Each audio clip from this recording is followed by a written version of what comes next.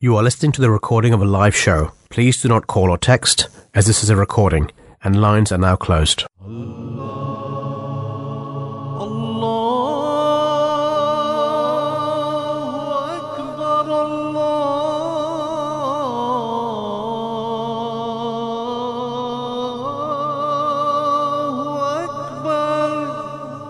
You're listening to the Voice of Islam Radio, broadcasting on DAB and via the internet 24 hours a day. In the name of Allah, the most gracious, ever merciful, Assalamu alaikum, peace be with you, and welcome to the Voice of Islam, and welcome to the Breakfast Show on the 31st of August 2022. The time is 8 minutes past 7. My name is Ali Khan, and I'm joined by Muhammad Attar in the studio here in South London. We are broadcasting from our Voice of Islam studios. This is from the largest mosque in Western Europe. The Baitul Futuh Mosque in Morden is the location of our studios, and we have a busy show for you this morning. Before we begin, just a little reminder that this show is an audience participation show, so please do not hesitate to call in, and the number to call is 0208 687 7878, or you can comment via Twitter on @Voice of Islam UK. In today's show, we are going to be discussing two topics. After we've talked about the news, we are going to be talking about the fact that drought has been declared within the UK, and we're going to be talking to a number of experts about this. In the second segment, we're going to be talking about how businesses have been affected during the course of the pandemic and how they are trying to recover. So, without further ado, I'm going to welcome my co-presenter this morning, Muhammad Attar Sab. Peace be with you. How are you? Assalamu alaikum. Peace be upon you. Peace be upon you, all dear listeners. By the grace of Allah, it's a good morning. The weather is, it's going back to normal, to the norm that we do have in this country. Mm-hmm. Yeah, the sun is a little bit, it's shining a little bit over here in London, but it's still cloudy, and it's just going back to those grey days that we do tend to have normally. When you said the weather was going back to normal, I did wonder what you meant. I mean, this morning was a pleasant drive in. Yeah. But I'm having a look at the weather forecast for today, and I can see that today is going to be mostly dry with sunny spells, with a few showers in northern England. Perhaps that's what you mean by normal. Yeah. Or some patchy cloud will also develop across central and eastern England, with an odd shower possible here too. See, when people categorise the British weather, I think the best way of categorising the British weather is not knowing what to wear. Not knowing what to wear, not knowing what's going to happen when you step outside. Not knowing whether you need to leave the house with a pair of sunglasses or an umbrella. Especially, when we're kind of between the seasons, coming to the end of one season. The forecast tomorrow is that any mist will soon clear to leave sunshine. However, patchy cloud will develop, yielding just the odd light shower. Yeah. The far southwest will be cloudier, with the occasional sharp shower. And the outlook for Friday to Sunday is that Friday will have a mainly dry and bright start in places, but it looks to become more unsettled and breezy, with spells of rain pushing in from the south and west. Saturday is expected to continue unsettled, with further outbreaks of rain. The far north may escape drier. However, little change on Sunday, with a nearby low pressure system continuing to push in spells of rain. I think the way that you categorise the weather was perfect, actually. I think you're spot on. I think it's back to normal. Yeah. It's back to normal with the weather. Let's have a look at the news. There's a lot going on in the news this morning.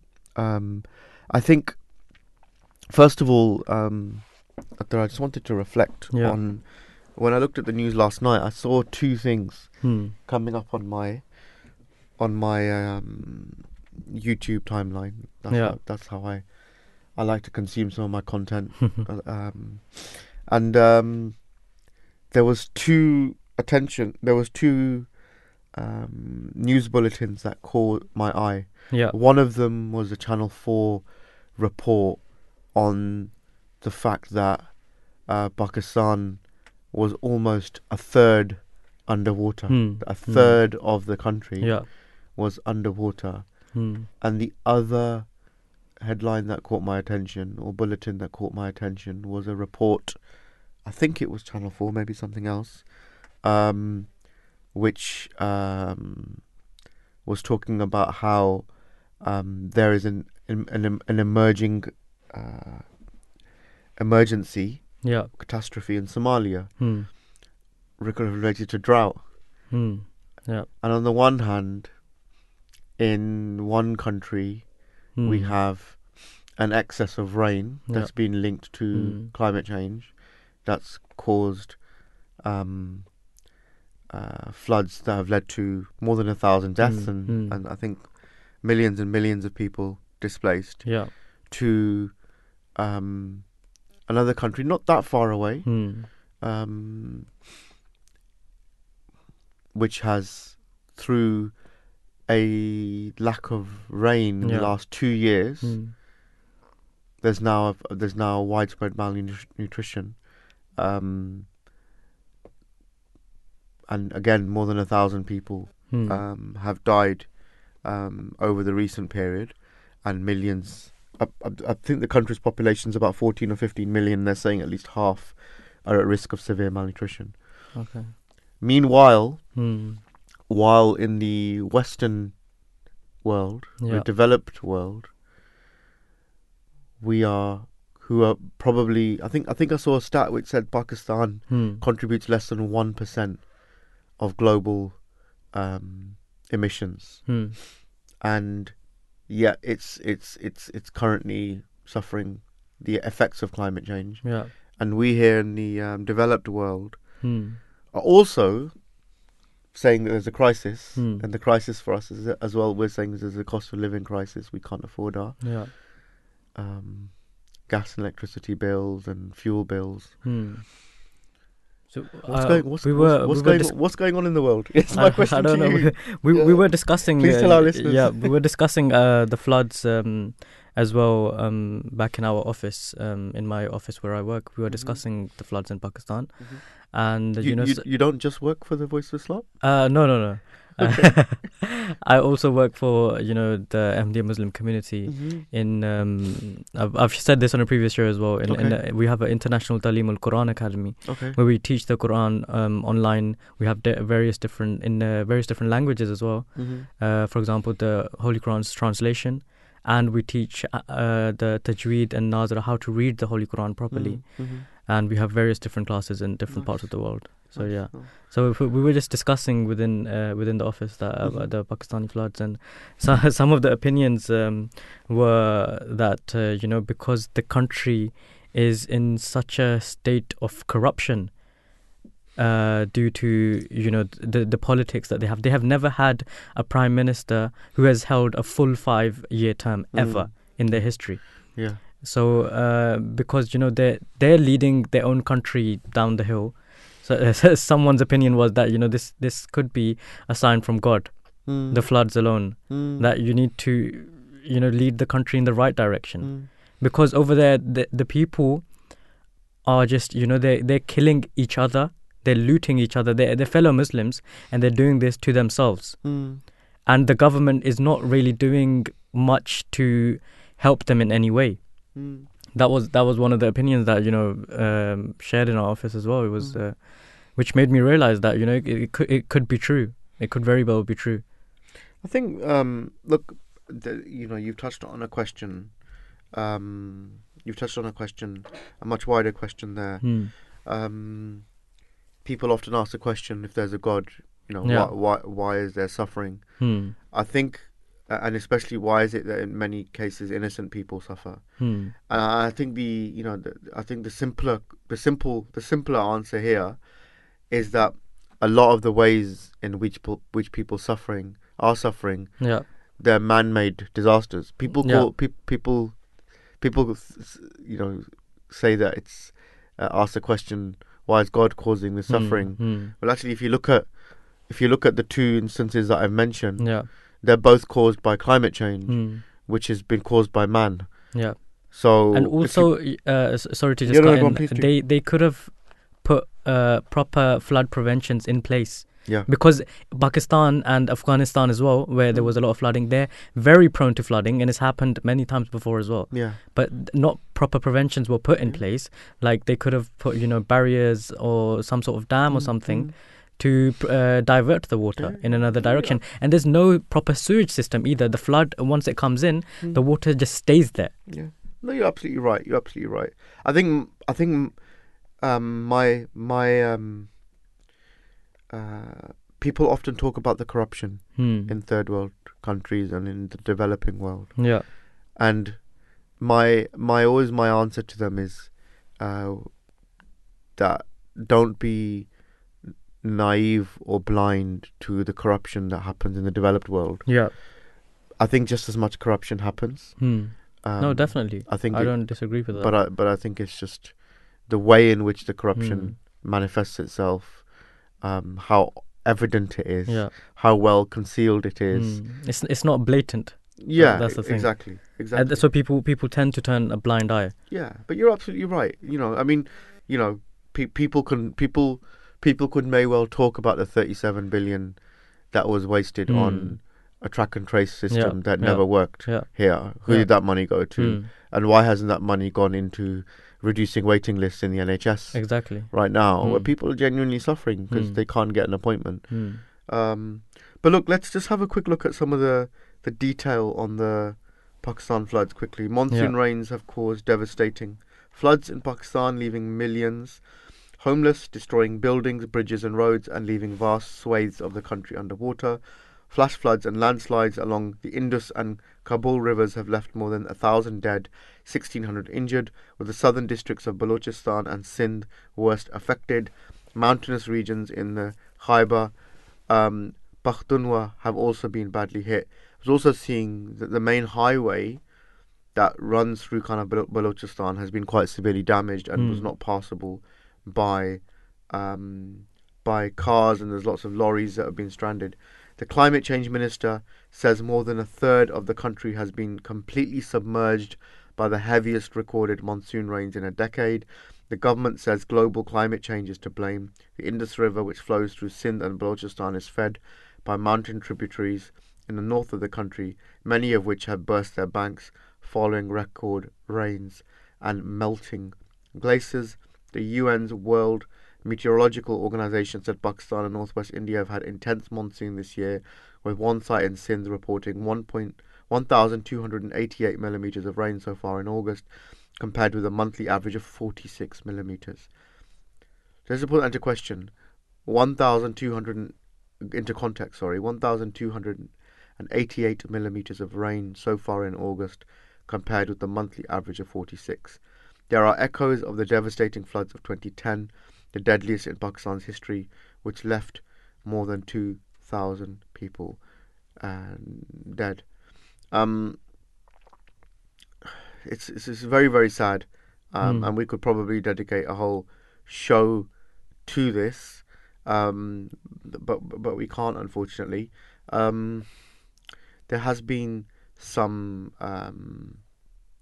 I mentioned the Somalia crisis earlier on as well, in terms of the drought, which has led to famine, with more than 7 million people now at risk of severe malnutrition.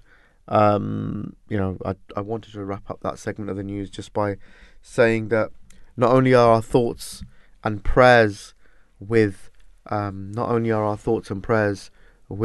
the people, with anyone who's suffering from the effects of these disasters, but also that just to urge people who want to support any fundraising efforts for these disasters. I know that a charity that we know well on this program, on this show, Humanity First. The website is humanityfirst.org.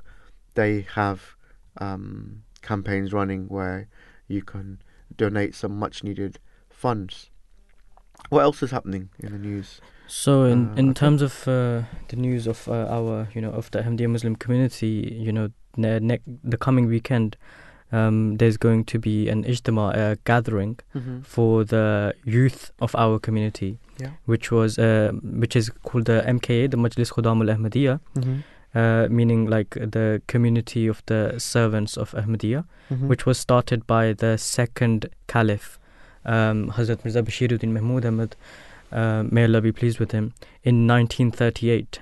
And so that's for members of our community aged from 15 to 40, and as well as youth who are from the ages 7 and upwards for them.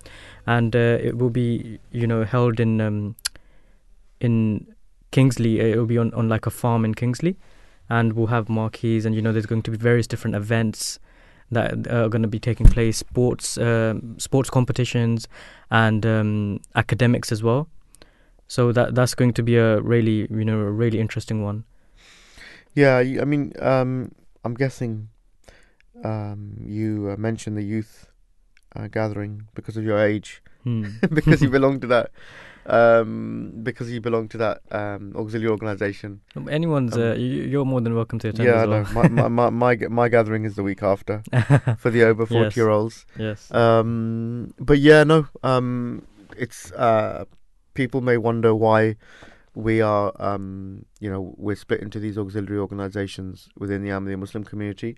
It's primarily to allow us to focus on the members who are within those age groups, to make sure that there's activities and programs for them, but also to make sure that they're engaged in our outreach work in the right way. And I know that the organisation that I'm involved with, the Ahmadiyya Muslim Elders Association, they do a huge amount of charity work, and it's our charity walk for peace this upcoming weekend, where we're raising hundreds of thousands of pounds for worthwhile causes in the UK, and I know that the Ahmadiyya Muslim Youth Association and the Ahmadiyya Muslim Ladies Association, they also do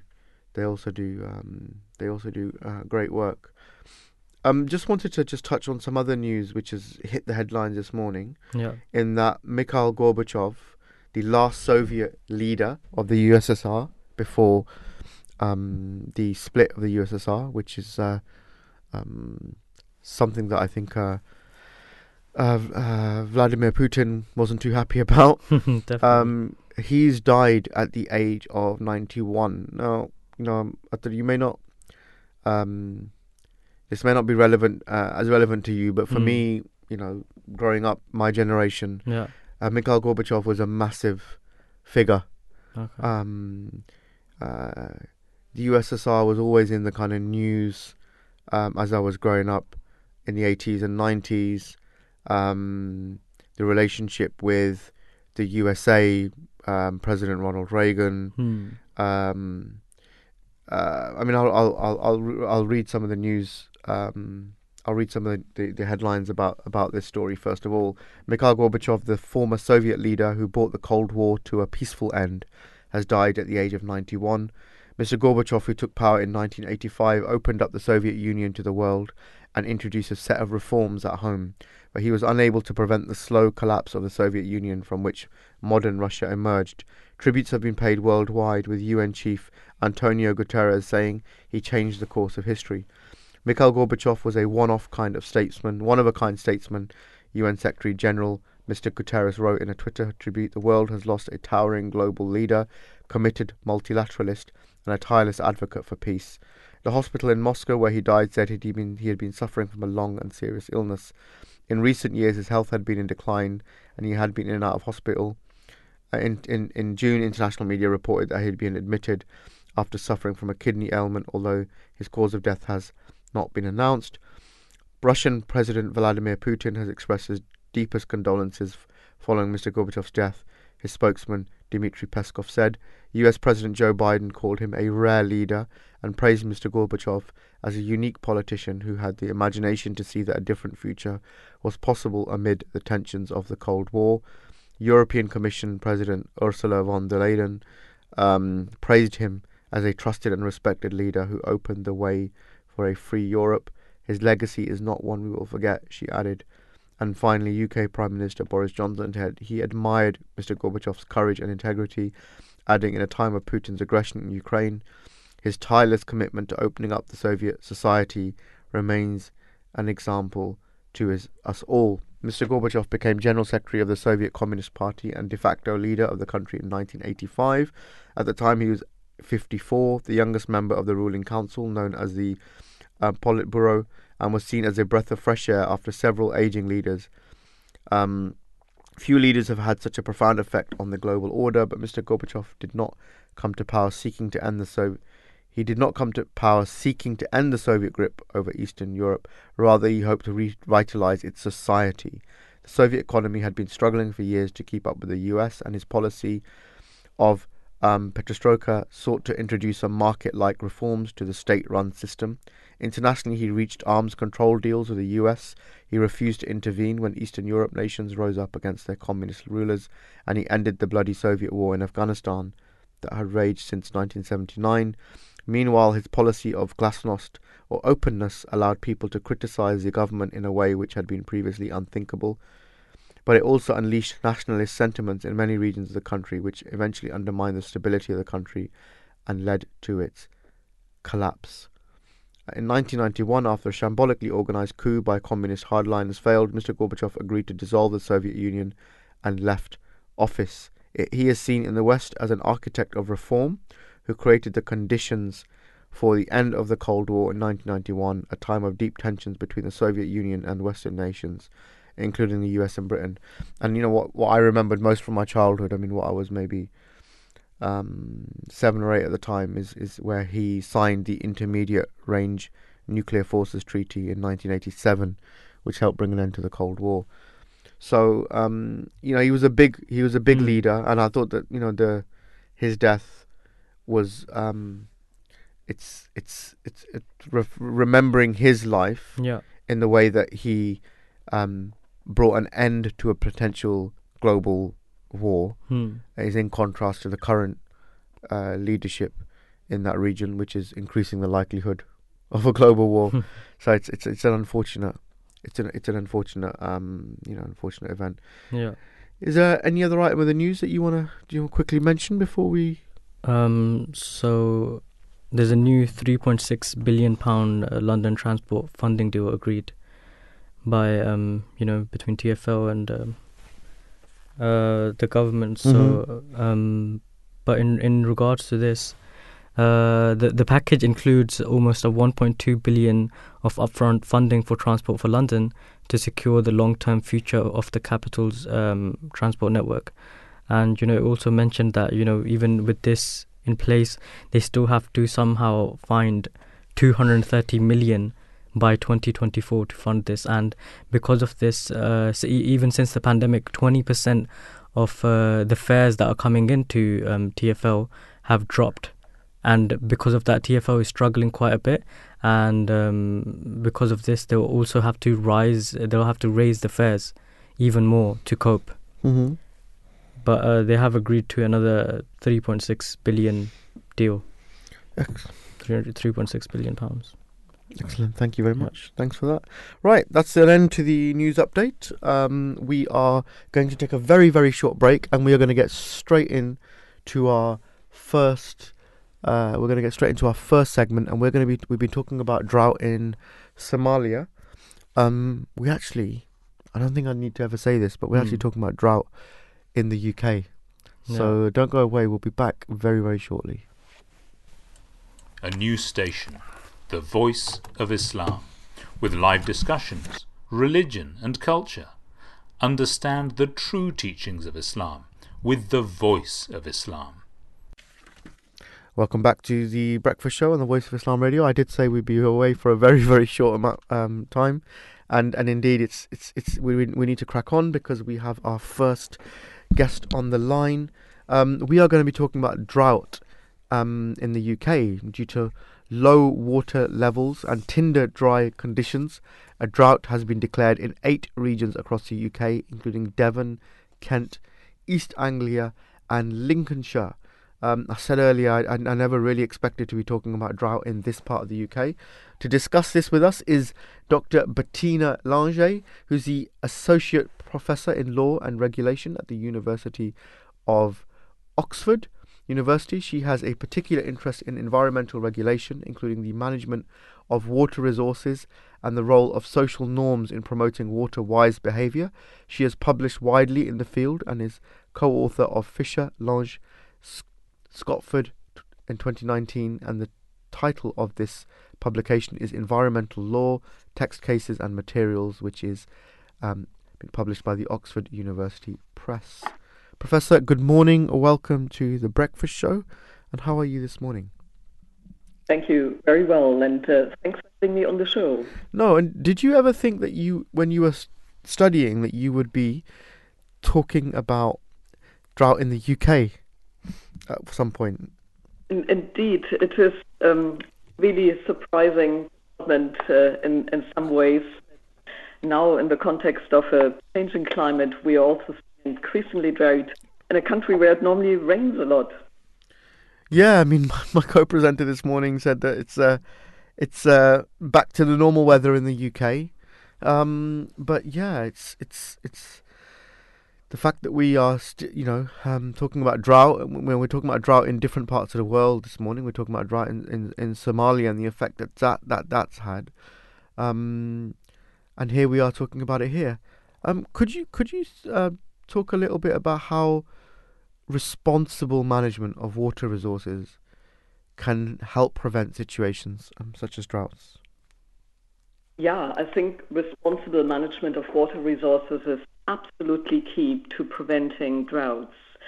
The weather, such as, for example, in the UK, the July record-breaking temperatures and a change in climate more widely, they're a significant factor contributing to droughts, but droughts aren't just a natural disaster.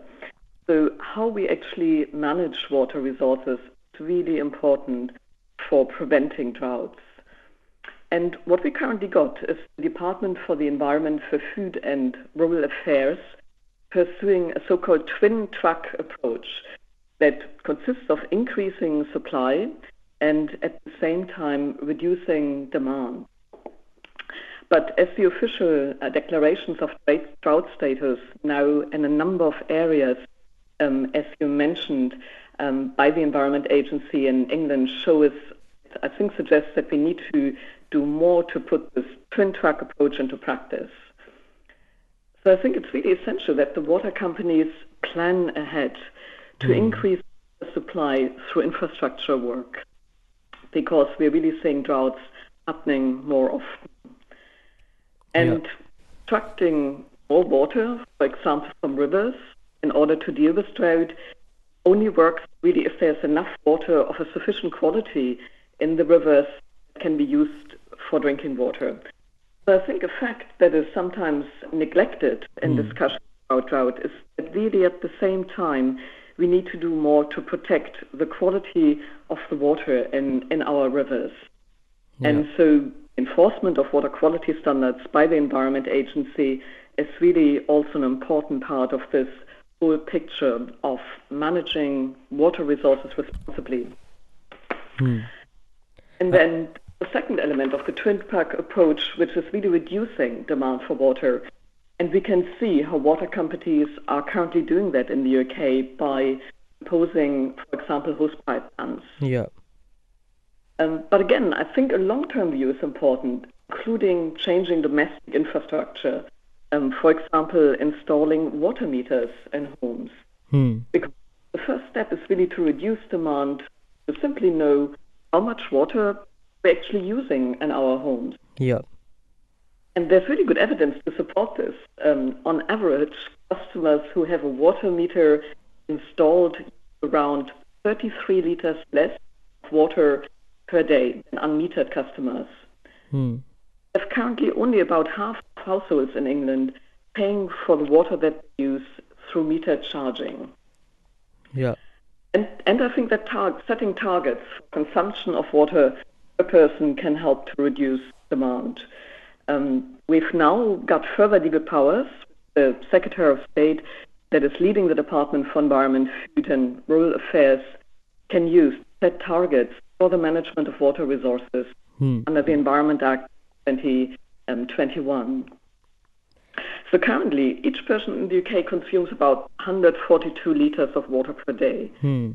And for existing water companies, some of them are seeking to reduce that to 123 litres per person per day on average. Some water companies, such as, for example, Southern Water, are ambitious and seek to reduce that to 100 litres per person per day by 2040. But what we've seen in the past is that a number of water companies have not been meeting the targets they have been committing to in their water resource management plans to achieve those reductions with their customers. Yeah. So I think there's scope for water companies to be more ambitious and more effective in supporting their customers to reduce water use and to use water efficiently. I think in reducing water demands, it's important not just to focus on the domestic household, but for water companies to also work with business and industry customers. Yeah. Professor, what long-term effects do droughts have on the population?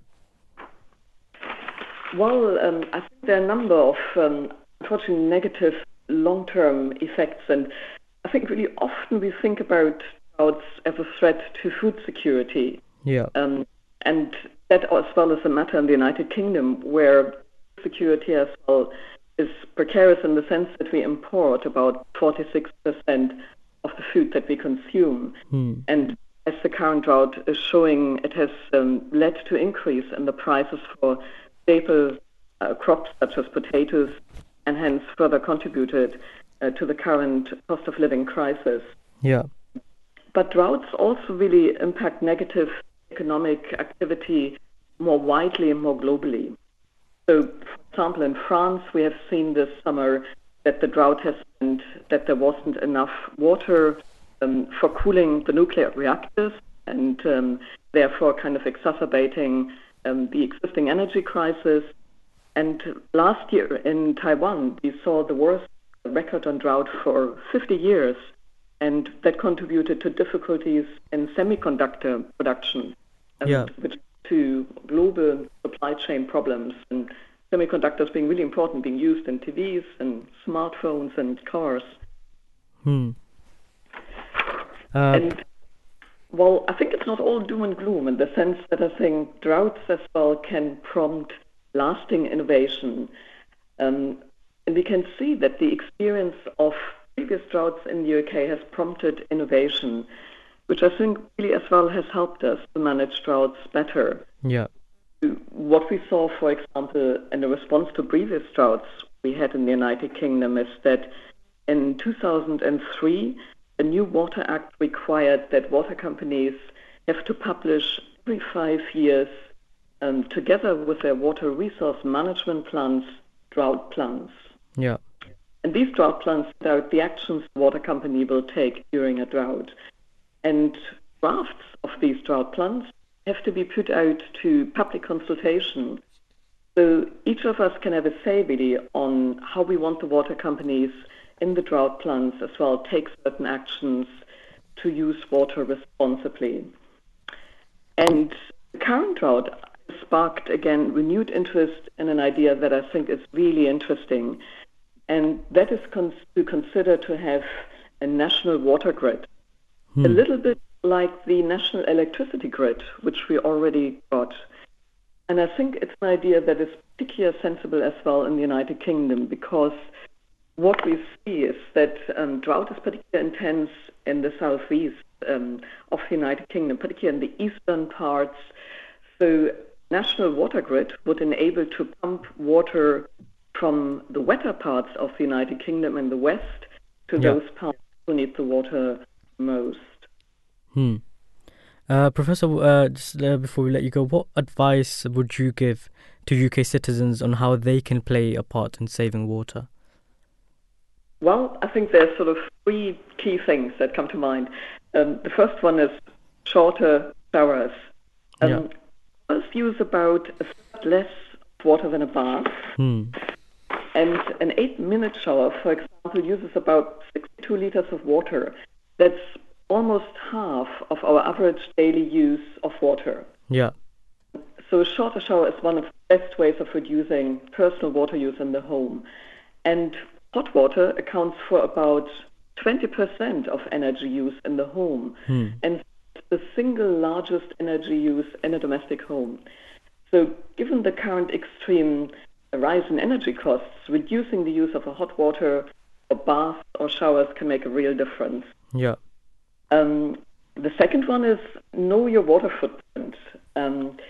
Really, in order to save water, it's know how much water we're actually using, including what's called virtual water. That's the water that was used for the production of the food, for example, we eat. So a diet consisting of less animal meat, for example, in particular beef, requires less water because drinking water is needed for the cattle and for growing the produce that feed cattle. And so more plant-based diets can be more water efficient, and this has the added benefit of less greenhouse gas emissions from cattle. And last but not least, I think water efficiency campaigns can make a difference.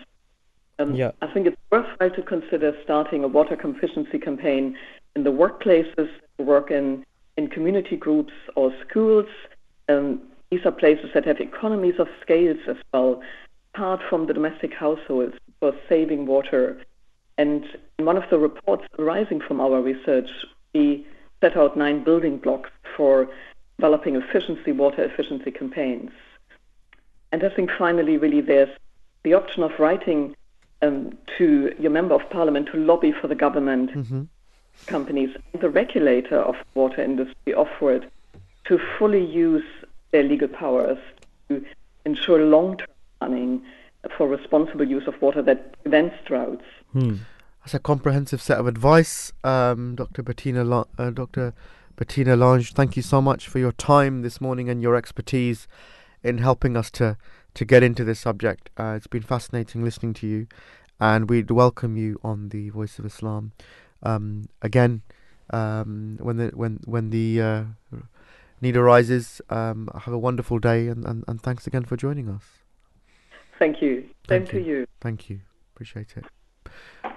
Right, okay, so the time is 7:45, and then just quickly summarising the reason why we're talking about this topic this morning is that an official drought has been declared as low water levels and tinder dry conditions continue across the UK. 8 parts of England are affected. The move is expected to trigger stricter controls on water use, and 5 water companies have already announced restrictions, including hosepipe bans. Millions are expected to be impacted, but the Environment Agency said essential water supplies were safe.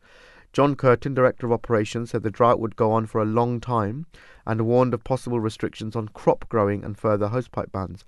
It comes as prolonged dry weather combined with the current heat wave and July's record-breaking temperatures have depleted rivers, reservoirs and aquifers.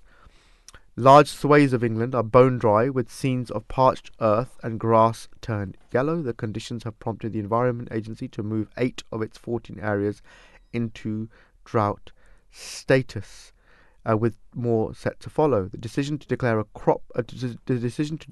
drought was taken after a meeting of the National Drought Group, made up of government and agency officials, water firms and groups including the National Farmers Union. Announcing a drought means government and water companies will put into action their plans to deal with it, with measures including hosepipe bans and taking more water than usual from rivers. To discuss this further, I'm delighted to say that we have another expert on the line, Dr. Anna Murgatroyd, who is a postdoctoral research associate at the Environmental Change Institute in the University of Oxford. Anna is the lead water resource modeller for the National System Simulation Modelling Project and works closely with the Environment Agency to examine the resilience of England and Wales water systems to future risks. Last year, she finished her doctorate on water resources, planning in the Thames Basin, which focused on water resource planning and management issues and solutions in the basin, climate impacts to water supply, and risks to the river environment. Dr. Anna Murgatroyd, good morning and welcome to the Breakfast Show. It's lovely to have you on the Voice of Islam Radio. And how are you this morning? Good morning. Hi, I'm great. Thank you. I never actually imagined that we would have here in the UK a national drought group, or a group that comes together to have to take action. I'm guessing were your studies initially focused on other parts of the world, or have you always focused on water security here? I've focused mostly on water security here, but I do a bit of research in Ethiopia as well, which faces, you wouldn't believe it, but faces similar risks that we're facing at the moment. Yeah, no, I touched earlier on, we started the show talking about the drought in Somalia that's causing famine now. And it's just something that I didn't think that we would be talking much about in the UK. I mean, I know it's been a very, very dry summer, but you look at the weather forecast now, and you see that there's plenty of rain forecast, and you just don't. It doesn't feel like drought conditions. Could you explain to our listeners a little bit more about the system simulation modelling project that you've been working on, as well as your role as a lead water resource modeller? Sure. So the Environment Agency, Ofwat and the University of Oxford initiated the National System Simulation Modelling Project, primarily to examine the resilience and the benefits of potential national water supply solutions and policy decisions under different futures of climate change and water demand. So in the project, we've developed the very first national scale water resource model for England and Wales. And this model has been used to explore different future scenarios of drought and to assess the frequency, duration and severity of water shortages both now and into the future. And so my role is to actually use this model. So I've been exploring key trade-offs in the performance of alternative water supply solutions that are presently being considered by all the water companies in England and Wales. And what is it that makes droughts more prevalent these days? Why are they becoming increasingly common?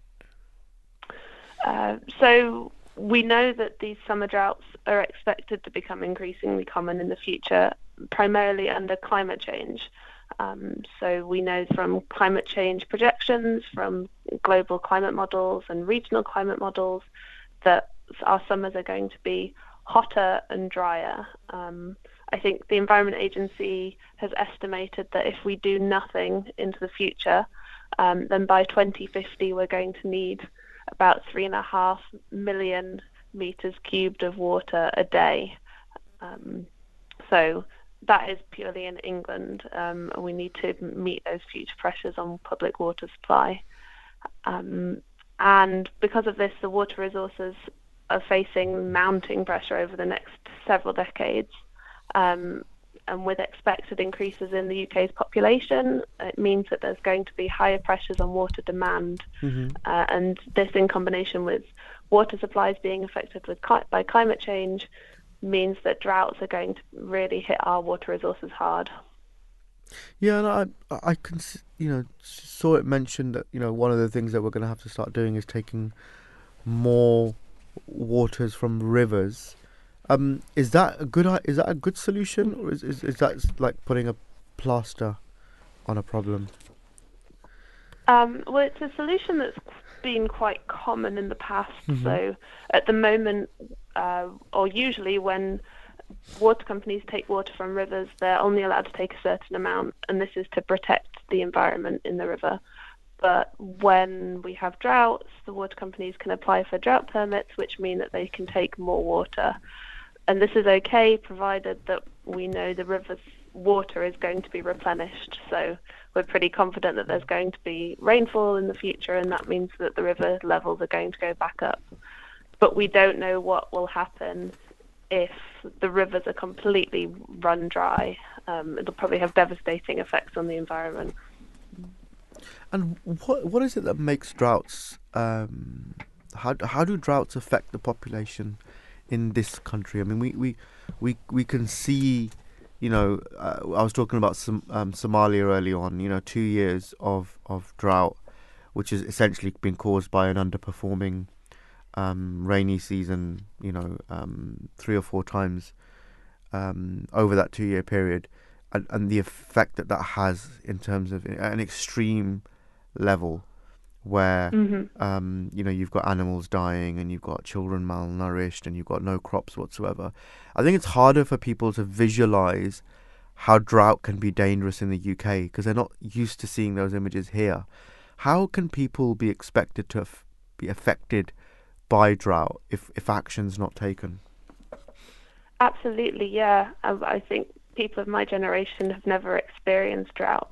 If you ask older people, they'll say that they remember the 1976 drought, where people were reliant on standpipes, people's homes or water supply to homes was turned off, and so to get water you actually had to go out in the street and collect it by buckets. Wow. So what we consider a serious impact to water supplies is if supplies of treated water to home and businesses are cut off.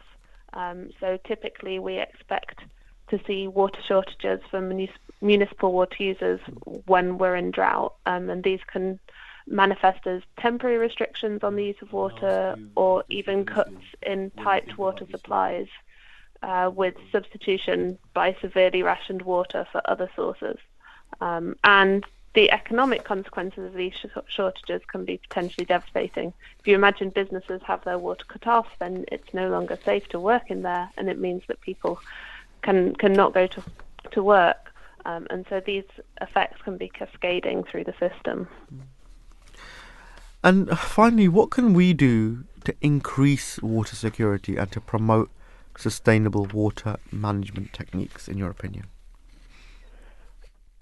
So because we know that water shortages in England are anticipated to worsen in scenarios of more severe climate change, in parts of the country we need to reduce water withdrawals, and we need to protect and restore the aquatic environment and limit the water available to human use. So what water companies are doing are looking to provide new water supplies and take steps to reduce demand. So they're currently looking at various different large strategic infrastructure options, including transfers, new reservoirs, wastewater reuse, and water recycling. So these water companies are looking to make big investments to try and secure our water into the future. In addition to this, we can try and reduce our own demand. So in the home, you can try and install, or you can have a water meter installed so you can monitor your water use and try and make steps every day to reduce your overall water consumption. Dr. Anna Murgatroyd, thank you so much for your insight and expertise this morning into this topic. It's been wonderful listening and interesting listening to you, and we'd love to have you on again sometime when relevant discussion happens, and wish you a great day. Thank you, it's been my pleasure. Thank you. Bye. So Abdurrahman, I'm a little bit speechless right now. I'm a little bit speechless right now. I mean, I know you probably think that I would remember the 1970s, but I wasn't actually around then.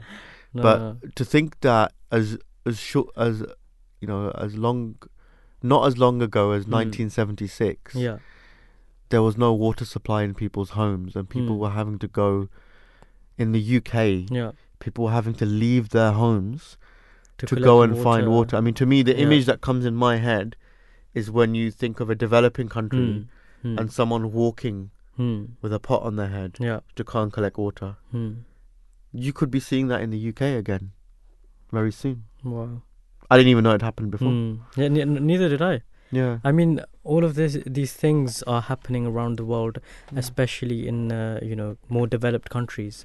We're seeing this happening a lot more now, and some people are still they're like they don't think of this they don't think of climate change as a problem. They don't think it's real. This is the opinion of some people. They think it's just a thing that just people just talk about, and it's not here yet. Yeah. That's what they think. Yeah. But the problem is here, and we're seeing it more and more every day, especially, in countries such as our country, Mhm. which is supposed to be, one of the most developed countries. And it's a true, real problem that we do need to tackle. It's something that, maybe we couldn't have even imagined. I didn't know about this. I personally didn't know about the 1976 drought either, where people had to go collect, water from a distance in buckets. And if that happens again, it's going to be quite troublesome. Yeah. I mean, I think it was a previous guest, Dr. Bettina Lange, Yeah. that mentioned taking shorter showers and only taking an 8-minute shower. I smiled. Yeah. Um, Because even 8 minutes, could sounds kind of long. yeah. I mean, exactly. I mean, it doesn't. If you reduce it to 5, it'd be a lot better. Yeah. It doesn't take that long to. It shouldn't take that long to shower, but these are the things that we have to start thinking about now. We have to start thinking about every aspect Yeah.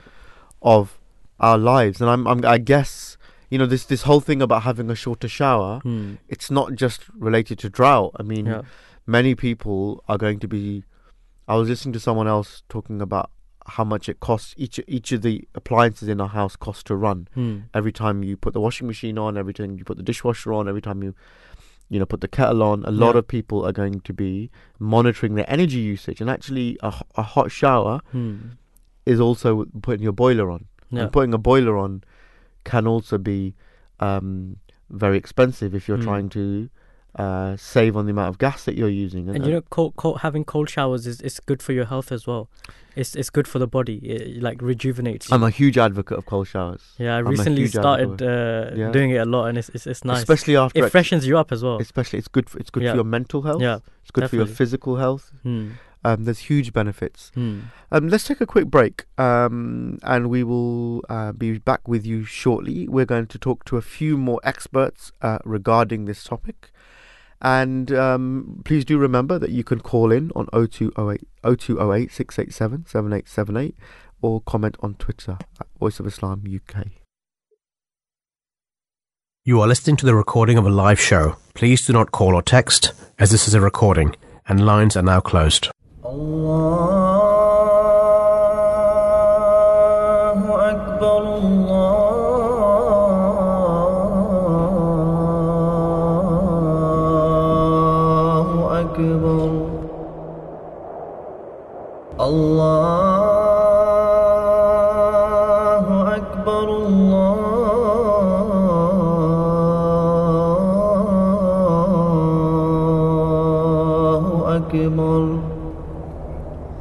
أشهد أن لا إله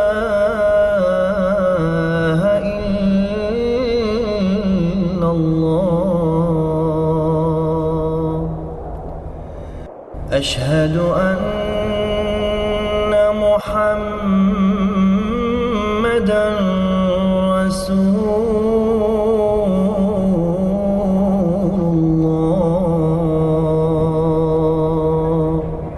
You're listening to the Voice of Islam Radio. Welcome back to the Breakfast Show on the Voice of Islam Radio. It is the 31st of August 2022. The time is 3 minutes past 8. You are joined from the studio in South London with Ali Khan and Muhammad Attar. We are live from our studios in Morden Mosque, the Baitul Fatu Mosque, which is the largest mosque in Western Europe and one of the centres of the Ahmadiyya Muslim Association here in the UK. We've been talking this morning about drought in the UK. We've been talking about water security. We've been talking about the modelling systems to improve water security. We've talked to some very, very interesting and knowledgeable guests. The University of Oxford has been well represented this morning with some of the guests that we've spoken to. We've spoken to Dr. Bettina Lange, we've spoken to Dr. Anna Murgatroyd, and we're looking forward to speaking to a few more experts at the moment to help make sense of this. It's hard to make sense of this, as I said earlier. Yeah. Thinking back to, I think for both of us, we've discovered for the first time that as short a time ago as 1976, there was a water shortage in this country, a drought in this country, so significant that water supply in the home was stopped, and you had to go out onto the streets to collect your water, which is an image that something that you would normally only associate with a developing country. Some people would argue right now that the country is pretty much going backwards in every regard. So maybe we should not be classifying ourselves as a developed country anymore. But that's an opinion. I'm delighted to say that we have yet another guest on the line. We have Professor Cecilia Tortajada, who is a professor in practice environmental innovation, University of Glasgow, and the adjunct senior research fellow at the Institute for Environment and Sustainability at the Lee Kuan Yew School of Public Policy, which is at the National University of Singapore. She is editor-in-chief of the International Journal of Water Resource Development, the associate editor of Water International, and member of the editorial board of the Journal of Natural Resources Policy Research, Urban Planning and Transport Research Journal, and the International Journal of Water Governance. She's also the co-editor of the Water Resources Development and Management book series, Nature Springer, and the member of the series advisory board, Springer Briefs, in Earth Sciences, Geography, and Earth System Sciences. Wow. Professor Cecilia, that is quite a resume, and you are certainly well qualified to talk about on this subject. Well, thank you. Good morning. Again, thank you for the invitation to be a part of your program today. No worries at all. And can I just clarify, is your surname Tortajada or Tortajada? No, Tortajada. You pronounce it properly. Okay. That's a relief. I normally get it wrong. So, Professor, first of all, just asking you, how significant is the effect of droughts on the health of the planet? I mean, we've talked very much this morning we started by talking about drought in Somalia, and now we're talking about drought in the UK. But how significant is the effect of droughts on the health of the planet as a whole? It is very significant. When we talk about droughts, we tend to think on the impacts to humans. However, there are impacts, as you have said, to the health of the environment because of biodiversity. There are places that nature recovers, but there are places that take longer. Trees die and biodiversity dies. There are species, they may not be extinguished after a short drought, but after a series of extended droughts, they may. So the health of the planet suffers. But let me go back to a comment you just made before you introduced me, which was water security. For many years, water security, part of which is water availability or droughts or floods, was considered to be a problem of the now called Global South or developing countries. However, it is a global problem, and you put it very well. And because it is a global problem, is that we have to see it in a more comprehensive way. For example, the droughts have a very serious impact on agriculture, on livestock. And we see it from the point of view of globalization. And in this case, there are global impacts. However, this has very big impacts in terms of local livelihoods. And we tend to see that the death of the cattle, for example, happens in places that are in developing countries that are less prepared, but not so much in developed countries. And the reason is because developed countries have stronger institutions. That is the big difference. We cannot stop a drought, but we can work more on management of drought risk. And that is something that is missing much more in the developing countries. And now these droughts are taken by surprise to the developed world because it didn't happen before. But with climate change, we just don't know what will happen next. So actually you put it in a very nice context, in a more comprehensive context. It's not only the drought. It's not only the fact that people have to get water, I don't know if with a bucket, but certainly somebody is distributing bottles of water. It's a matter of water security. Professor, in regards to other global changes that we experience, such as, typhoons, floods, hurricanes, etc., how much more of a threat would you say are droughts, or are they on the same level or a bit less? They all are different. If you see the flood, for example, that Pakistan is now suffering, and you see the floods in China some years ago, they were absolutely devastating. Yeah. The difference with the drought is that they build with time. That means that we should have time to respond to droughts, and even then we don't. While with hurricanes, cyclones, floods, the as big as those that are happening now in Pakistan, we have less time. So actually, with drought, we should be able to be better prepared, but we are not. So that is where the question is, why we are not better prepared for droughts.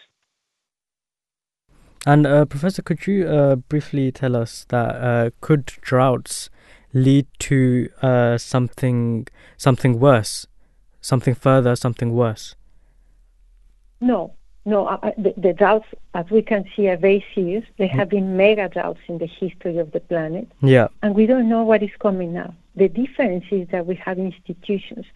Why is it that droughts in California that happen every certain years, they don't devastate the economies?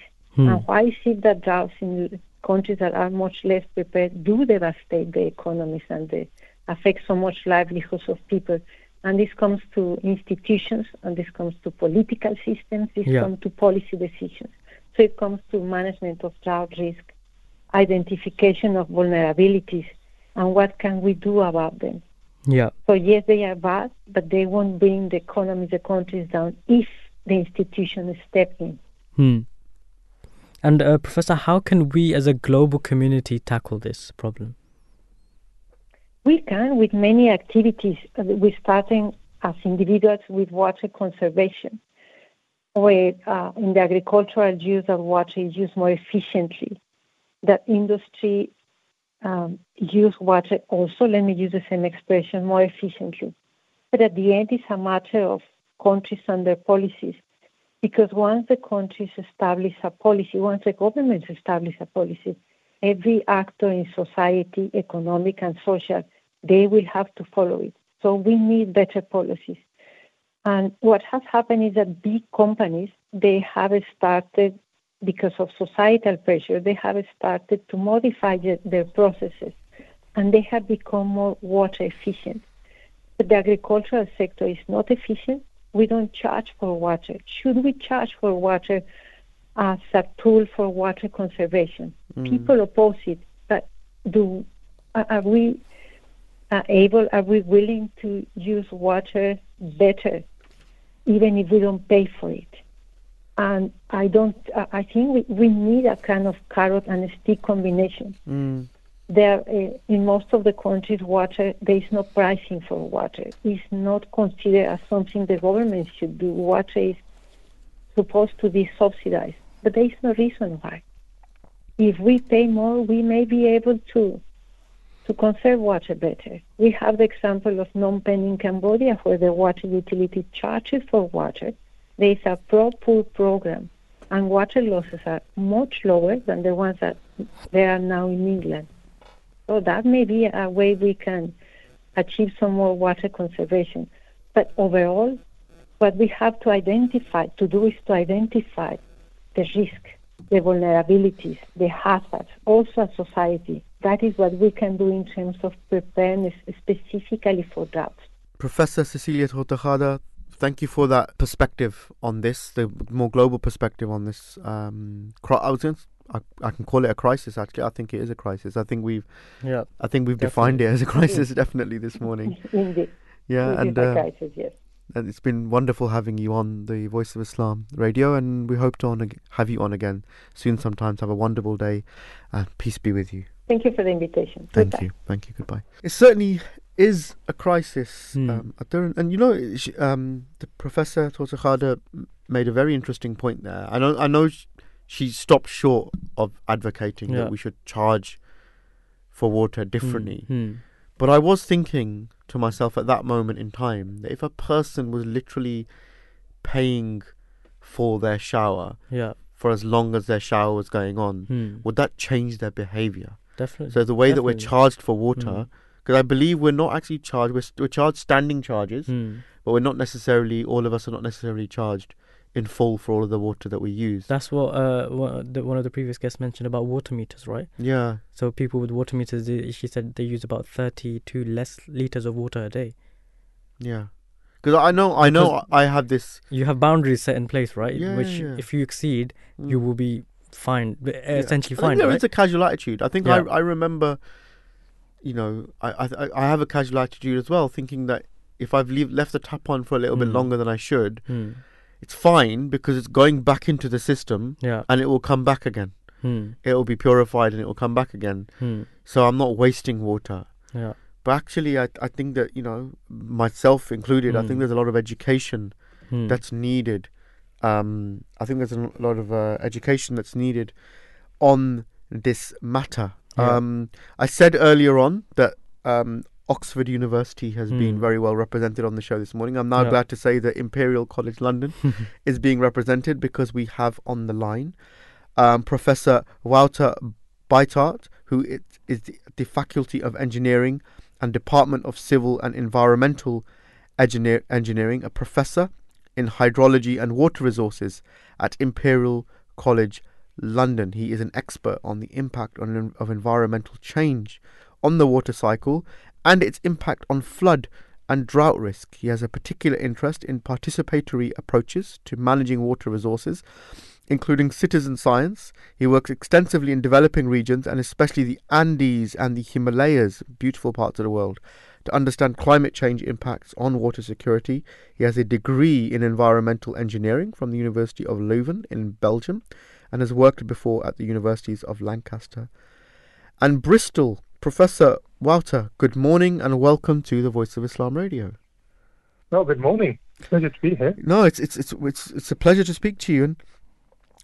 And we've talked a lot this morning. We've come at this from different angles. We started this morning talking about the drought that's led to the emerging famine in Somalia. We've then learned a lot this morning about water security in the UK.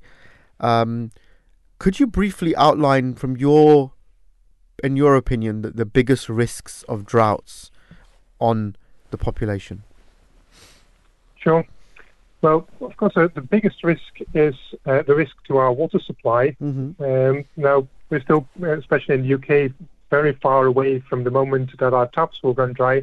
But of course, during droughts, the amount of water available in reservoirs, in rivers, in groundwater storage is decreasing, and that gets the water supply companies worried, and so they need to take measures to ensure that we've got sufficient good quality water coming out of our taps, and obviously that is much more challenging during drought conditions.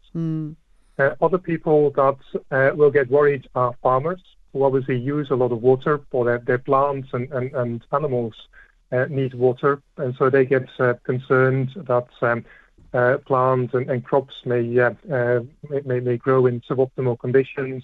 Harvests will be lower, and they might need to take additional action, even to the point of irrigating their crops to ensure that they grow the best they can. And of course, the wider environment might also suffer. Plants, wildlife might not get sufficient access to water, might suffer, might potentially die. And so droughts can have a very detrimental impact on the broader environment. Would you describe some of these risks as chain reactions? Because I can see some linkages there where one causes the other. Yeah, there are a lot of secondary impacts and cascading impacts, if you will, as well as interactions between all those. So a very typical or very clear impact is that if farmers struggle with growing crops and droughts affect the harvest, for instance, the harvest of potatoes here in the UK, then that means that production will be lower, which might have an impact on prices in the supermarkets. It's unlikely we'll run out of potatoes, but obviously if the crops, the harvest is lower here, they need to be imported, which might be more expensive, and so eventually that will have an impact on availability as well as the cost of food. Also, I mentioned the wider environment. Obviously, for our water supply, we need to take water out of the environment, put it into the supply network, and that might make the impact on the environment and, for instance, river water quality more severe. So there's an offset between the amount of water we leave in the rivers for fish and other biodiversity, and the amount we can take out for our own water supply. So those are all interactions and cascading impacts on food, but also water services. If the industry doesn't have enough water, then that might also increase their costs of production, which again will be reflected in the prices we pay in shops and supermarkets. Or another aspect where the water is very important is the production of energy. For instance, cooling of electricity plants. And so if there's not enough water, or the temperature of the water increases too much, for instance, in the case of the exceptional heat last month, then that might also have an impact on energy companies' ability to produce energy. So water is everywhere, and there's a lot of interactions with other goods and services that we consume. Professor, we've had, a few tips from our previous guests on in regards to how households can, reduce their water footprint. But in your opinion, what can, companies, industries and businesses, what can they do to manage their water better?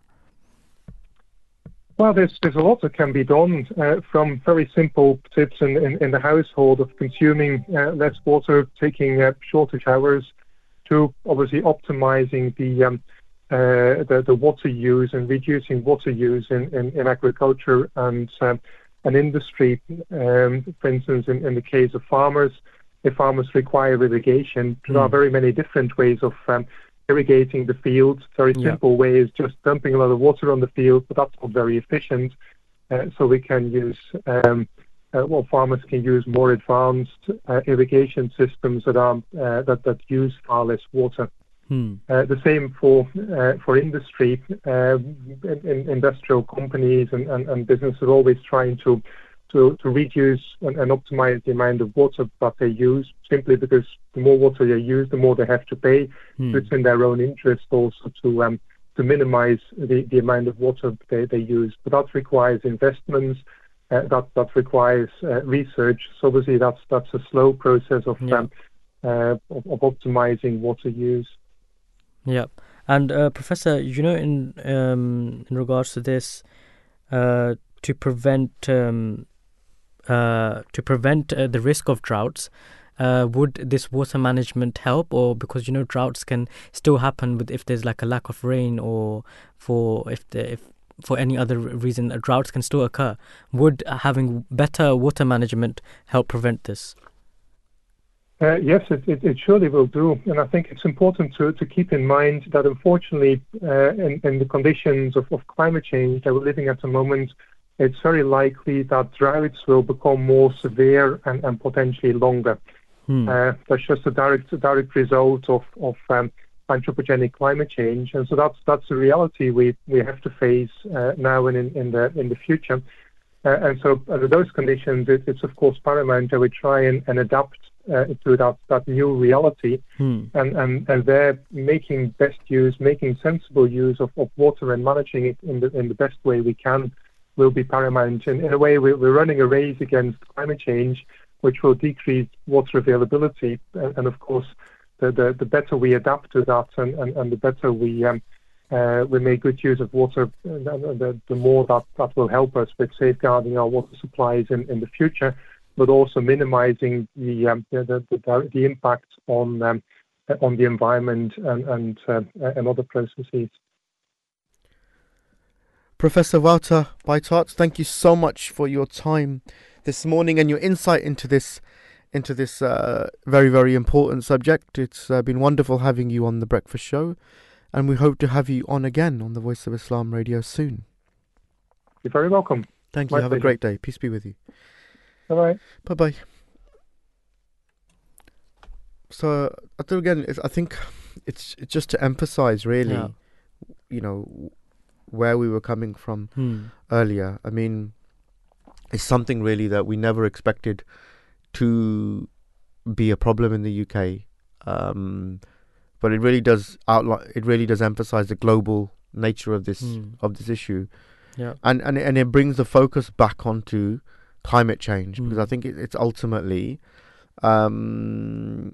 climate change which is causing this. And we said earlier about we mentioned chain reactions when we were talking to this guest just now. But ultimately, man-made disaster or natural disaster. People often ask this question. Those who believe in God, believe in a creator, will then equate a natural disaster to something that can be controlled by God. But I think the argument I was making earlier is that what we consider to be natural disasters, if you understand climate change, it's actually man-made, and it's caused by man. God Almighty blessed us with a perfect, a world which has has plenty of perfect equilibriums. If you look at, I'm not a scientist by any stretch of the imagination, but if you look at all of the various systems that God has put on the planet, and how nature functions, how climate functions, how biology, the animal kingdom, the seas, forests, how there's equilibrium across all of nature. Islam itself is a perfect religion, and one of the fundamental teachings of Islam is to do everything in its like moderate manner. Do not do anything in excess, and when you do something in excess, that's when it leads to problems. For example, it mentions about food as well, that you can eat, but what is right for you, but do not eat in excess, because that's when the problems start. So we should, limit, because that leads to over farming. Exactly. We should limit the water usage to what we need, instead of just having long showers just because it feels good, or when you're brushing your teeth, you just leave the tap on, right? People do that. Instead of, when you're brushing, you don't need the tap on, but people just tend to leave it on, and that wastes a lot of water. Long showers. Long showers as well. And the thing is, we talked about the 1976 drought here in the UK, where they had to go and collect water in buckets. But this is the case still today in some countries, such as in Africa, where they still have to do that. They have to travel miles on foot to get clean water, and we have access to clean water, and we're wasting it, which in result is damaging the country. So you're saying one of the key fundamental principles of Islam in terms of understanding the teaching around moderation has a big impact here. Definitely. We often, you mentioned there about Islam being a holistic a guide to mankind. Let's just discuss briefly what Islam says about climate change, and let's reflect on the words of the Caliph of the Ahmadiyya Muslim community, Hazrat Mirza Masroor Ahmad, may Allah strengthen his hand, who's the global leader of the Ahmadiyya Muslim community. And in response to a question on climate change and how it can be tackled, His Holiness said that climate change is a problem everywhere, all across the world, especially in third world countries where the population is increasing disproportionately.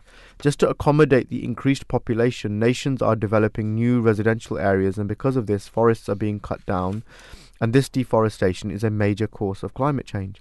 So you have to be very particular that whenever one tree is cut, 2 trees should be planted in return. Continuing, His Holiness said fuel consumption should also be reduced. Now people have become so lazy that if they want to go from one place to another and the distance is only a couple of 100 yards, instead of walking to the place, they use their motorbike or car. In this way, pollution is increasing. There are so many other factors which are also causing pollution and climate change. So we have to be very careful. Although we cannot say that because of the fear of climate change, we should not have children. His Holiness went on to explain that human beings should do all that is in their capacity to combat climate change and change their ways for the sake of the future of the human race. His Holiness referred to the specific effect of climate change in Indonesia, where its capital Jakarta is said to be sinking under rising sea levels and is at risk of submerging during the coming decades. His Holiness said it was not that only Indonesians were afflicted by climate. Rather, climate change was a global phenomenon, both in cause and effect.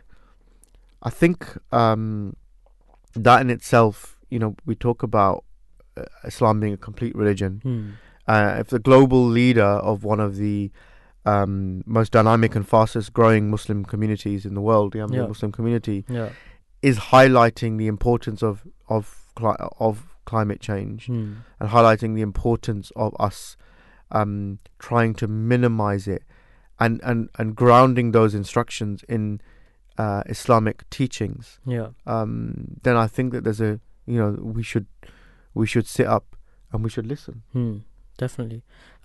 Just before we wrap up this topic, I just want to mention one more brief point. So tech billionaires such as Elon Musk, he wants to colonize Mars, right? And he says humanity will not progress, will not go anywhere unless we do so. And he truly believes already, he's a true advocate for it. And it's not that I disagree with him, it's just the fact that we do have such a beautiful planet to ourselves already. And the Martian climate is very hostile, right? It'll be very hard to, set up camps there or whatever, make a colony. You're saying we should focus yes, we should focus on what we have instead of destroying it and instead of looking for alternatives. I think Elon Musk would argue that through Tesla, he's contributing to that effort as well. But it's very important, the point that you raise, and actually it's something that His Holiness touched upon there, which is global population. And we do have a situation now where the population in the developed world is going to fall. Many societies, due to the number of children that people are not having, we can see that populations are going to shrink. We are also seeing that in parts of the developing world, because they're having as many children as they normally do, their populations are going to rise.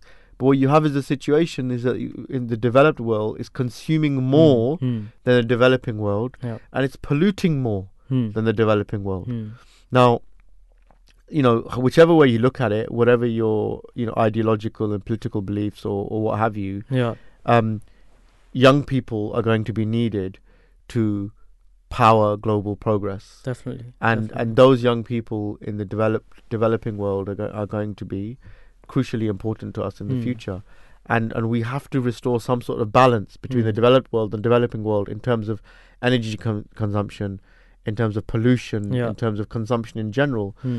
So that we can, again, it goes back to, we talked before, that God Almighty's given us a planet and a system that is in equilibrium, or that was in equilibrium. And it's only humans who are disturbing and destroying that equilibrium, which is leading us to a place where we are essentially, we've created a situation, an unsustainable situation. We're creating conditions, man-made conditions, where the planet can no longer sustain us. But that's not how it was given to us. Yeah, definitely. And we are the problem. But I think all our conversations with all of our experts this morning have led us to conclude we are also the solution. We are also only we can solve the problem that we are creating, which is definitely a huge argument for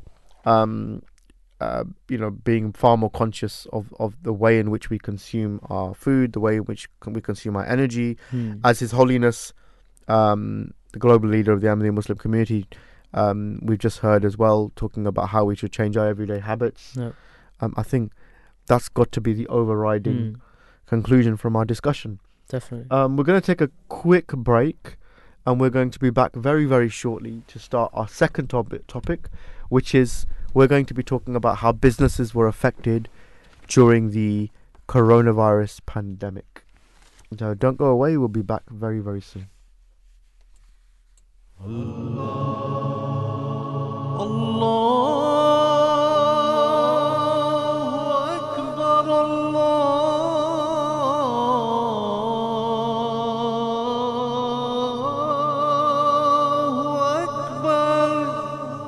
You're listening to the Voice of Islam Radio, broadcasting on DAB and via the internet 24 hours a day. The question of suffering is a very vast subject, and in a few minutes it will be very, very difficult to give the answer to satisfy the questioner. First of all, every natural disaster is not a punishment. In the last thousands of years, every year there are 100,000 or millions of floods, but the flood which was during the time of Noah, Hazrat Nuh alayhi salam, was a punishment, because God warned that if you don't accept my messenger, you will be punished. Every earthquake is not a punishment, but the earthquake which was during the time of Lot or Prophet Lut alayhi salam was a punishment. So first of all, this should be noted, that every natural disaster is not a punishment. To understand this question of suffering, if we just quickly talk about evolution of life on earth, it has taken 1 billion years, and we agree with the scientists, and the Holy Quran accepts this idea that there was evolution, but not a blind evolution as the scientists say, or as Darwin says. It was by choice, and it was controlled by God. Hazrat Khalifatul Masih Rabi Rahimahullah Ta'ala, in his book Revelation, Rationality, Knowledge and Truth, has discussed this, and he comes to a point where he says that if there was no suffering, there would have been no progress, no evolution. A new station, the Voice of Islam, with live discussions, religion and culture. Understand the true teachings of Islam with the Voice of Islam. Welcome back to the Breakfast Show on the Wednesday, the 31st of August 2022. The time is 8:36. We are now moving on to our second segment of the morning. We are going to be discussing the effect of the coronavirus pandemic and the effect that this had on businesses. The gist of this story is that many industries were severely affected by the unpredictable event that was the pandemic. Data shows the various effects that took place to different types of industries, and we're going to have a look at how this seemed to occur. Some of the data that we're looking at is from the School of Marketing, which is known as a marketing training hub, and they recently conducted a study, and this analysed the latest Office of National Statistics figures and government data on the number of businesses that were born and that unfortunately closed in the last 2 years, which is essentially during and after the pandemic. Before the pandemic, there was slow growth, because with every 100 businesses, 86.58 businesses starting was offset by 91.51 closing. However, after the pandemic, this industry in particular was affected severely, with 173 businesses closing for every 100 new ones. This illustrates the post-pandemic change of kind of 16%. Now, if we look at an article that by the Economic Observatory.com, which is talking 2 years on, how has the pandemic affected businesses in the UK.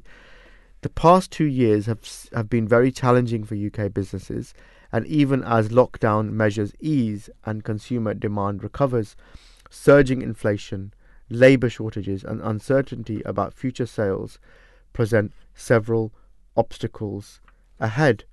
COVID-19 has had a significant impact on UK businesses, and 2 years on from the start of the pandemic, This article takes stock of how businesses were affected, the extent to which things have recovered, and where the effects of COVID-19 are still being felt.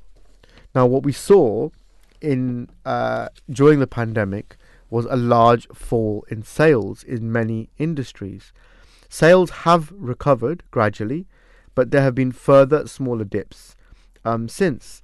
Now, we also have to look at the wider picture, the impact of Brexit, the impact of the cost of living crisis. But certainly we can see, if you look back at trends, that when we had, we thought we were coming out of the pandemic, and then we had the Omicron wave around this time last year, or certainly in the period up until Christmas. And that led to a further kind of damage to kind of consumer confidence and sales in general in businesses were affected again. What we've also seen is that firms and industries have not been affected equally. Industries that relied on personal interactions or travel, such as airlines or hotels, were hit the hardest.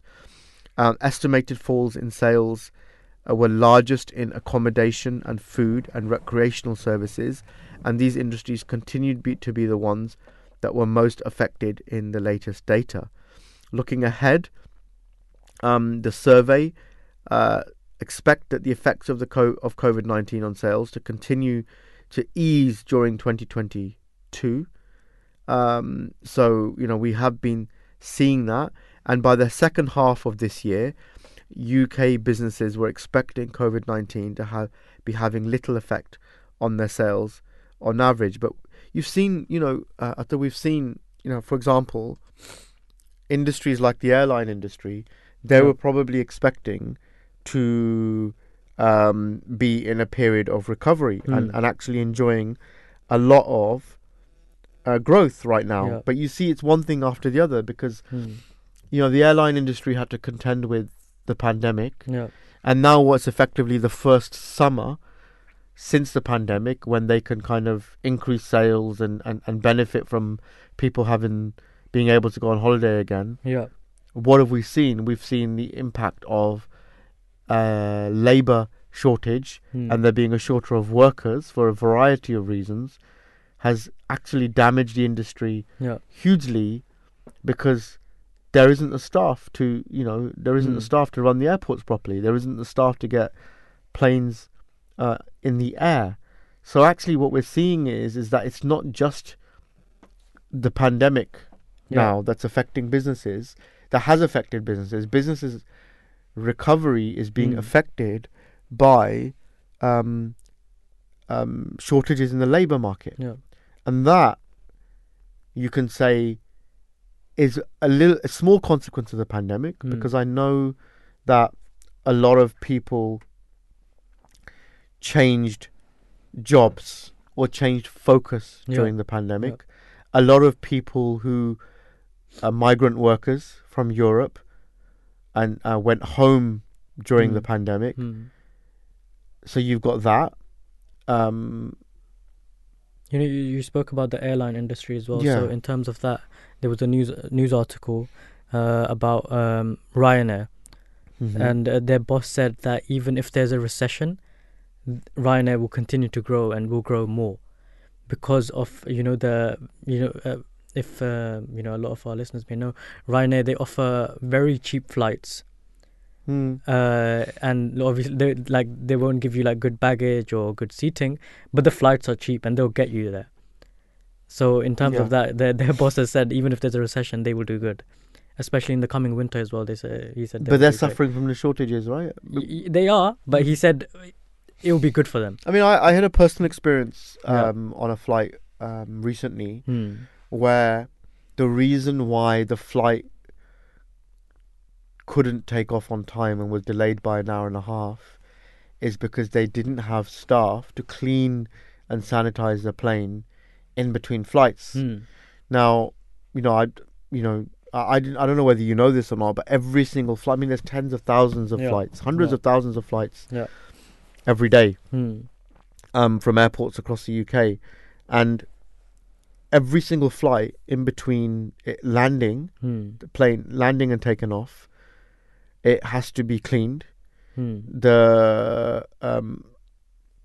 A lot of the consumables have to be removed, like headphones, the food that was served on the flight, the rubbish, your pillows, your any kind of blankets. They have to be removed. The plane has to be cleaned. New stuff has to be put back onto the plane.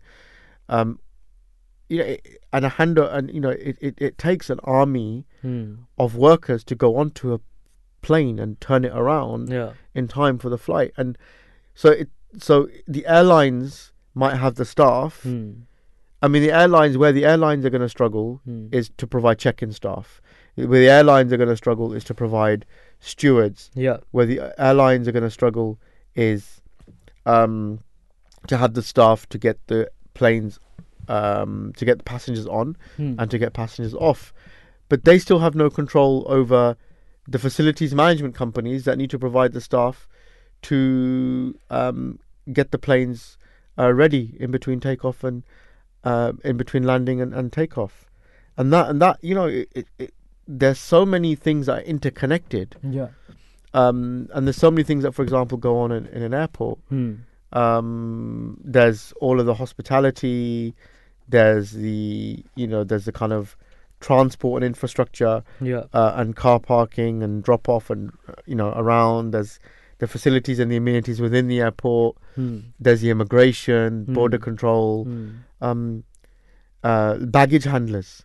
There was a shortage. A friend of mine said to me that he was stuck in the airport for 3 or 4 hours after the flight because they didn't have the baggage handlers to take the baggage off the flight.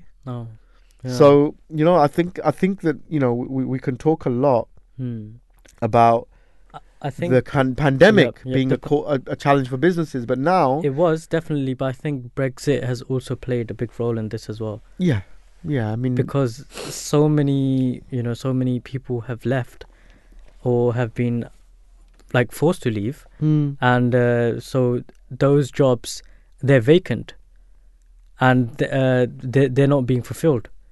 That's why I think a lot of businesses have also been affected as well. Well, ironically, we're now going back to countries like Pakistan, India, Africa, to fill our labour shortage, to fill the gaps that have been left by some of the Europeans that have gone back. Just looking at some of the other research relating to this topic. Because we are talking about businesses that have been affected by the pandemic. New research has revealed how much each industry has been affected since the start of the pandemic. A study by Marketing Training Hub, the School of Marketing, which I mentioned earlier, has been comparing different industries.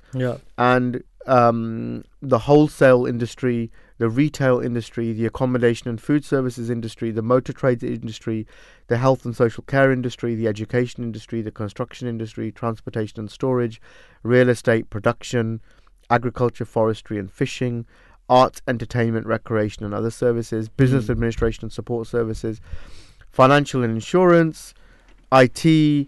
All of these industries have been affected by different ways, and the ones that have been affected most negatively are wholesale, retail, accommodation and food service, the motor trade, health and social care, and The ones that have been least affected and actually have seen positive, surprise, surprise, information and communication, and finance and insurance, professional, scientific and technical activities. And these are the sectors which you would expect that got most busy during the pandemic.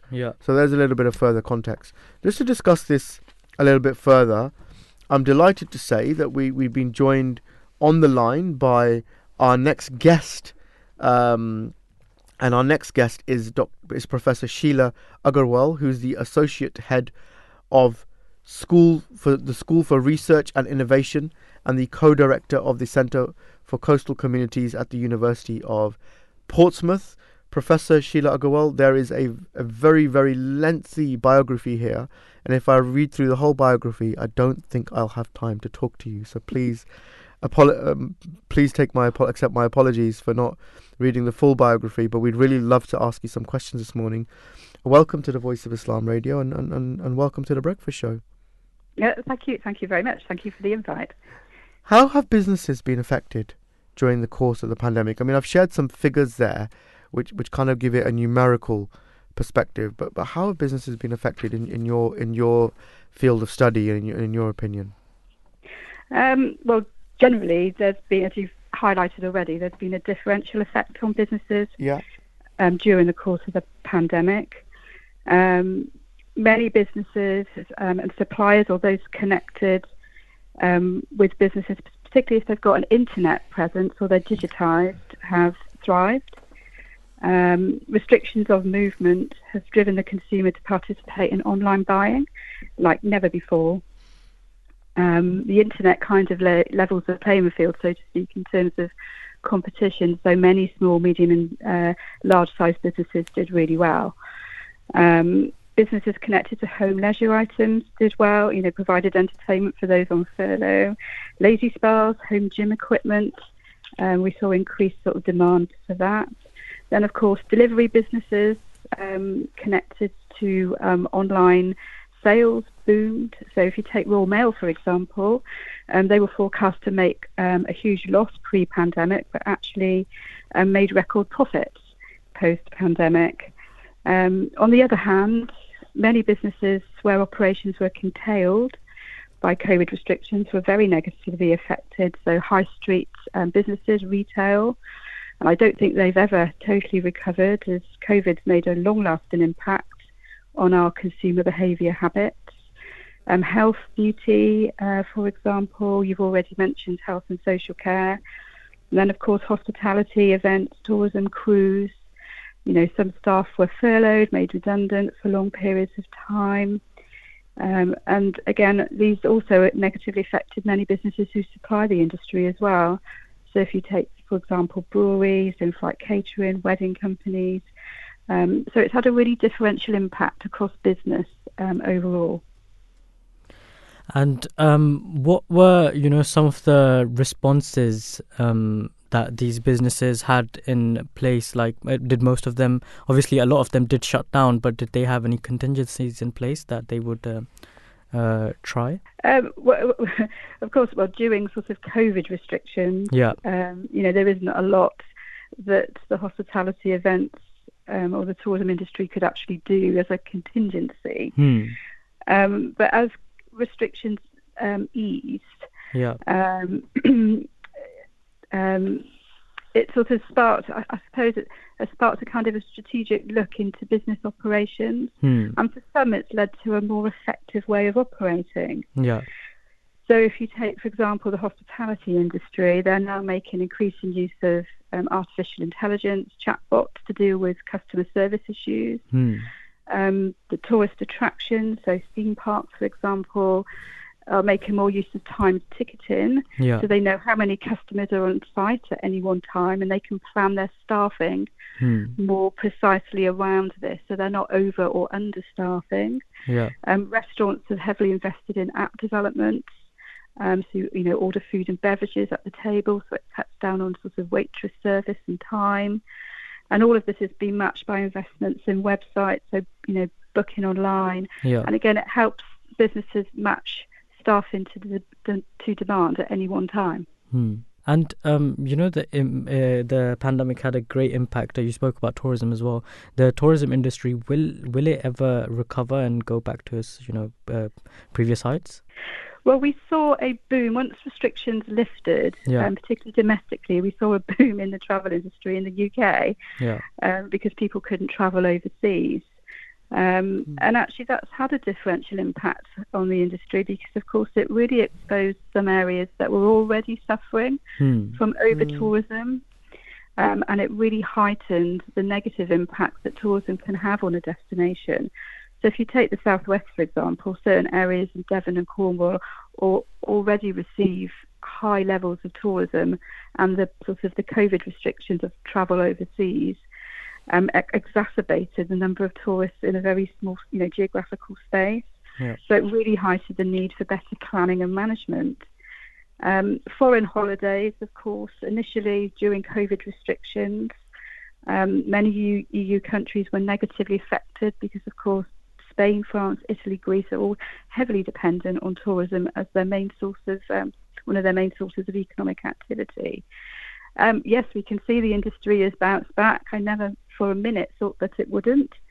Our annual overseas holiday is very important to the UK, and I guess the popularity is evidenced by the strain experienced by airports, which has been heavily broadcast in the media, and by airlines cutting flights. We saw, Professor Agarwal, we saw during the pandemic huge amounts of support being given to businesses and industries by the government, and some industries and businesses may argue that there wasn't enough, but the government argues for the amount of support that was given. Now that we've come out of the pandemic, and we've reflected on the fact before the interview with yourself how some industries are trying to recover from the pandemic, but that recovery is being affected by new factors, that new difficulties and new challenges that they're facing, which may or may not be linked to the pandemic. What do you think is required in terms of ongoing support for businesses and industries that continue to be affected? It's a difficult one, isn't it? Mm-hmm. I mean, I think it's a case of the government talking to business leaders to find out, what kind of package of measures would be most suitable. Every business has different needs. I guess, cash flow is really important.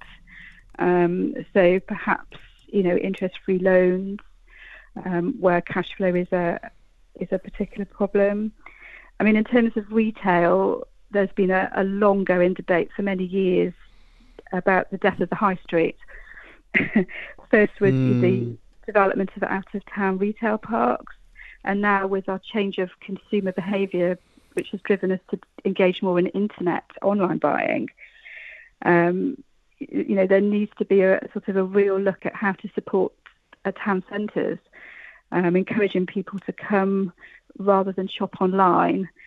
So maybe it's about the government looking at sustainable travel options to make it easier for people to avoid congestion, to come into town centres, or the avoidance of excessive car parking charges. A lot of this is council run, and they've had to put their prices up to support council activities.